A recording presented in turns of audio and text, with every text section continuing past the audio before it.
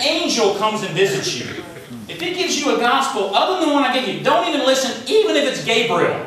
And you know what? What's always interested me about that is that I've talked to many people who are of the Mormon faith. And they're teaching with Joseph Smith, and I'm again being respectful, but their teaching with Joseph Smith is that the angel Moroni came down to earth, he had these golden tablets, and he gave them to Joseph Smith, and those were the Book of Mormon, and he told them, you follow this, and so they don't just follow the Bible, they follow the Bible and the Book of Mormon is what they would tell you. I just think it's such an interesting story that, hey, if an angel came and gave you books, you'd follow it too. And I thought all my life was, well, no, angel came to Joseph Smith and gave him those books. And I read a little bit about his life, and I thought, that's crazy. But you know what? Here's my deal. Even if an angel did, even if an angel showed up, gave him golden tablets, and said, hey, follow this doctrine, what does this passage say? Don't do it. Even if Gabriel shows up, even if Moroni shows up, even if you're having a nice little chit-chat with an angel, don't go for it.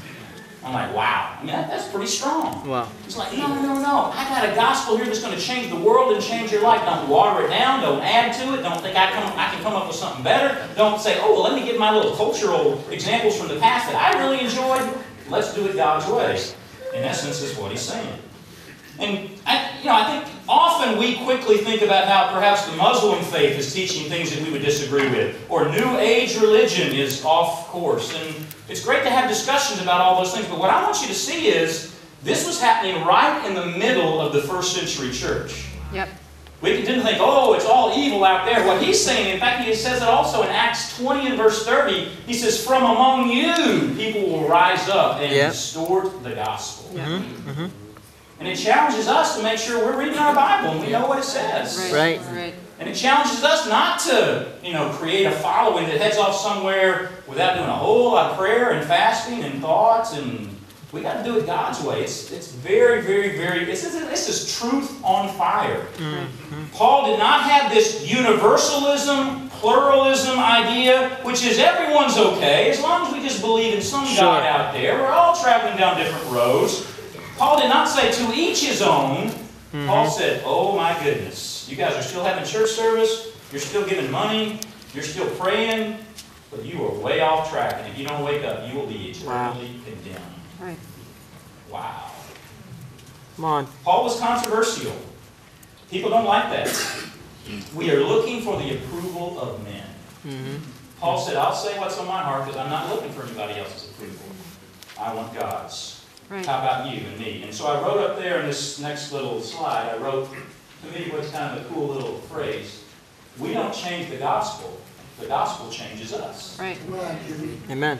I'd like to change it plenty of times. But he says, no. The gospel's just fine. How about working on you? You change you. Truth on fire. Not a whole lot of warm fuzzies in verses 6 through 10. Come on. Not I love you and I'm praying for you constantly. He says, I am concerned for you, and hell awaits some if you don't wake up and turn it around. Wow.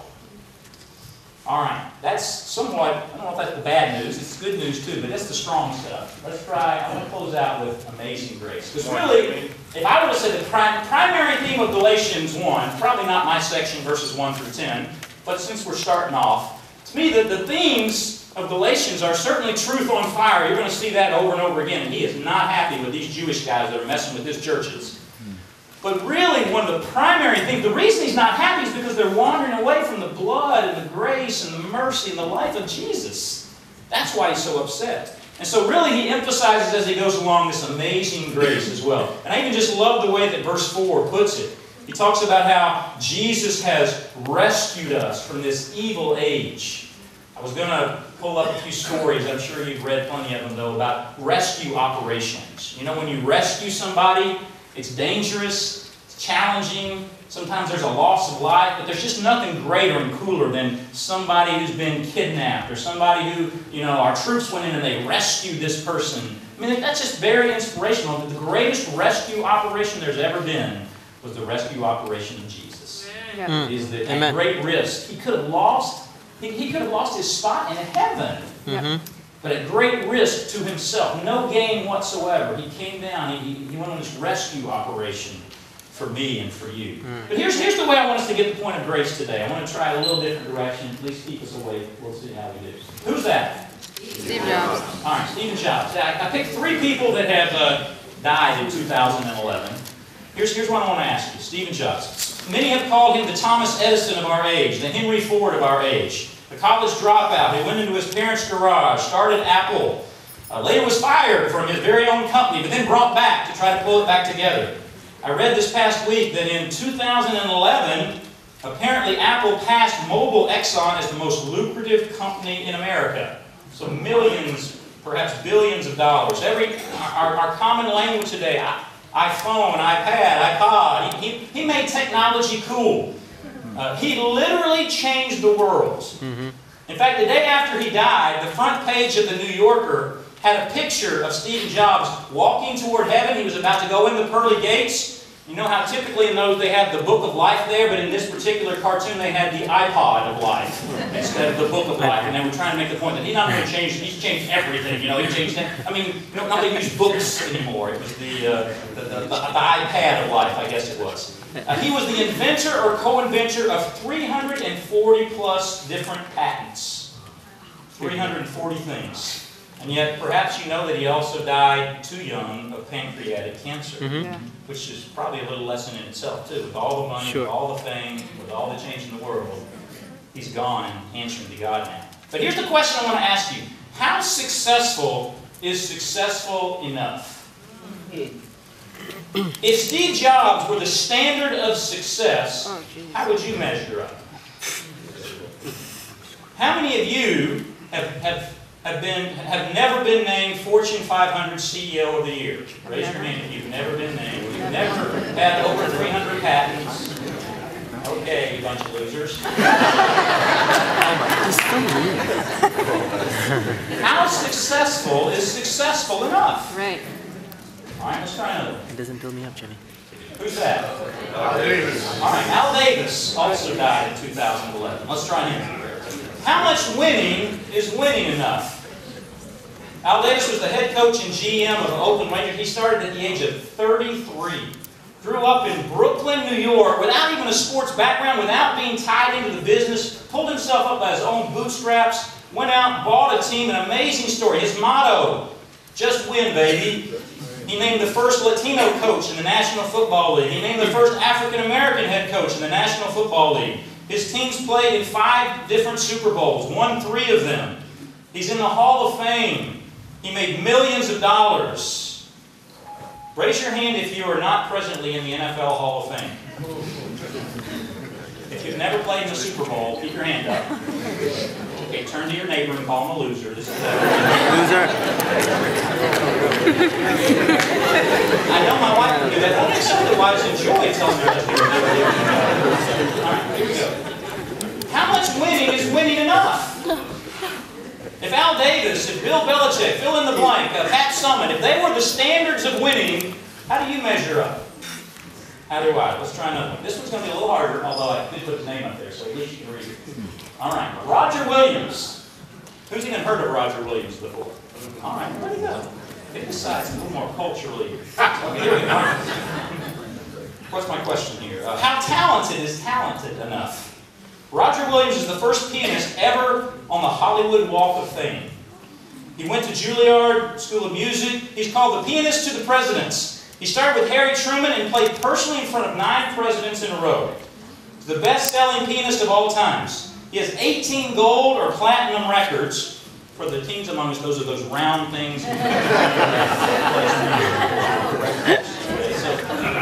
This is a guy, I mean, unbelievably talented.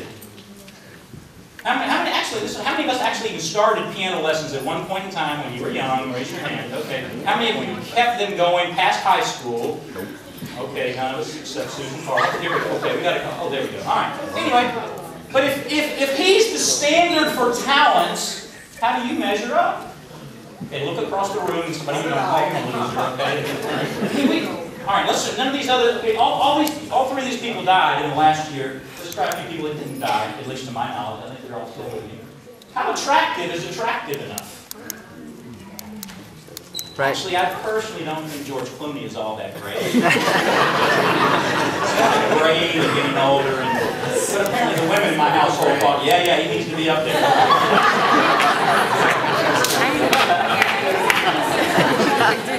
saw that's the I thought the next one was just as good.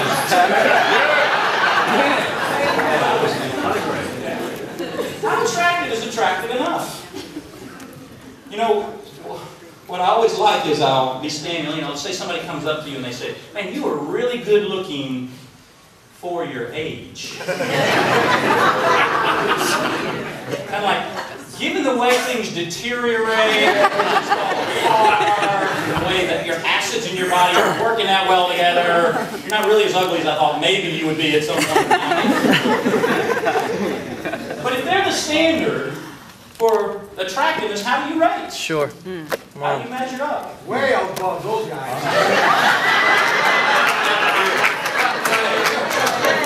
We're going to get Ed's pride here next, right? Because Ben walked into the picture, this man named Jesus Christ. And how good is good enough?